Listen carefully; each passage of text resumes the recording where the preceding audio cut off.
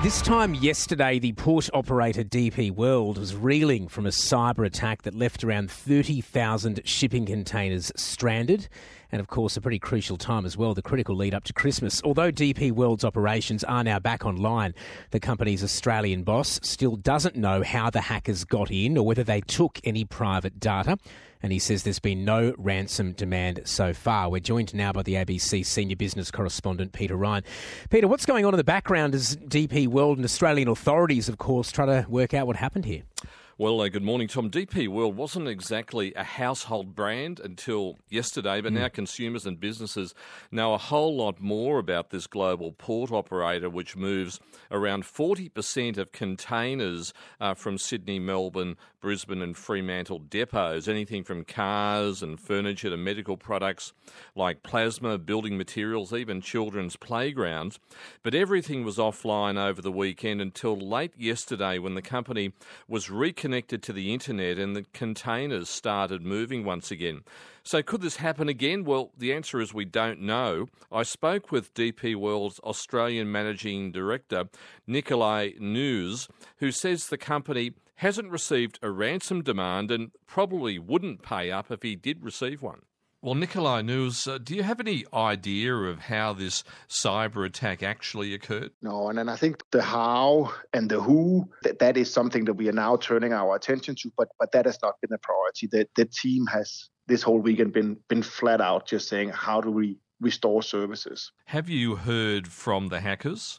We have not, no. So have you had any ransom demand at all? No, we haven't heard from anyone. You could speculate that our sort of defense mechanisms kicked in, whether it was that early where their ability to permanently shut us down didn't really get to that point, which I guess also have meant any leverage in terms of a ransom demand was not there. If there had been a ransom demand, or if one does come in, would DP World pay it? No. Under no circumstances? I cannot see any circumstances where we could justify it. Should the payment of ransom demands be made illegal?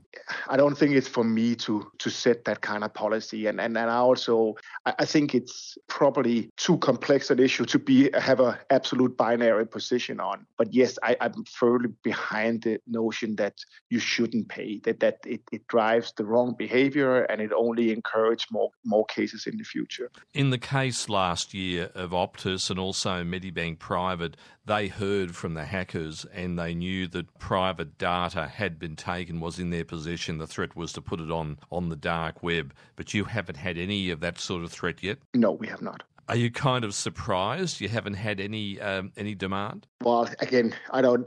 As you can imagine, this is the first time I experienced this kind of situation. So I'm not sure. I think everything surprises me at this stage, frankly. This case isn't over, though. Investigations have to continue. The federal government and also your clients will be wanting to have some assurance and confidence that this won't happen again. Exactly, and we are 100% committed to that.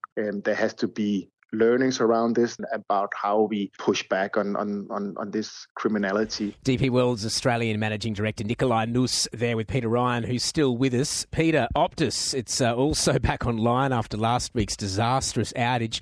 Do they have an explanation, though, about what happened? Well, Tom, here's the cause. According to Optus, they'll probably be criticised now for using too much technical detail that will glaze over a few eyes. But here we go. Optus is blaming a routine software upgrade by a third-party provider.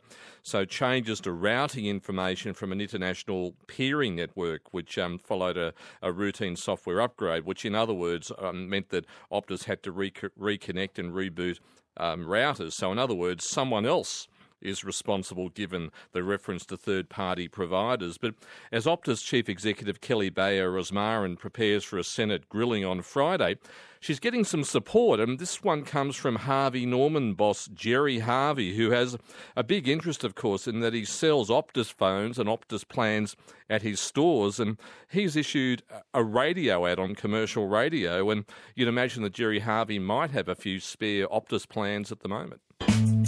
Hi, Gerry Harvey. Optus. Kick them when they're down. Really? I thought Australians were better than that. It could happen to any company. Could be your turn next time. For what it's worth, Harvey Norman will support Optus. Yes, we will support Optus. If you think Optus is getting a raw deal, then you think like us. Need a new phone? It's an Optus deal at Harvey Norman. Tell them Jerry sent you. Right.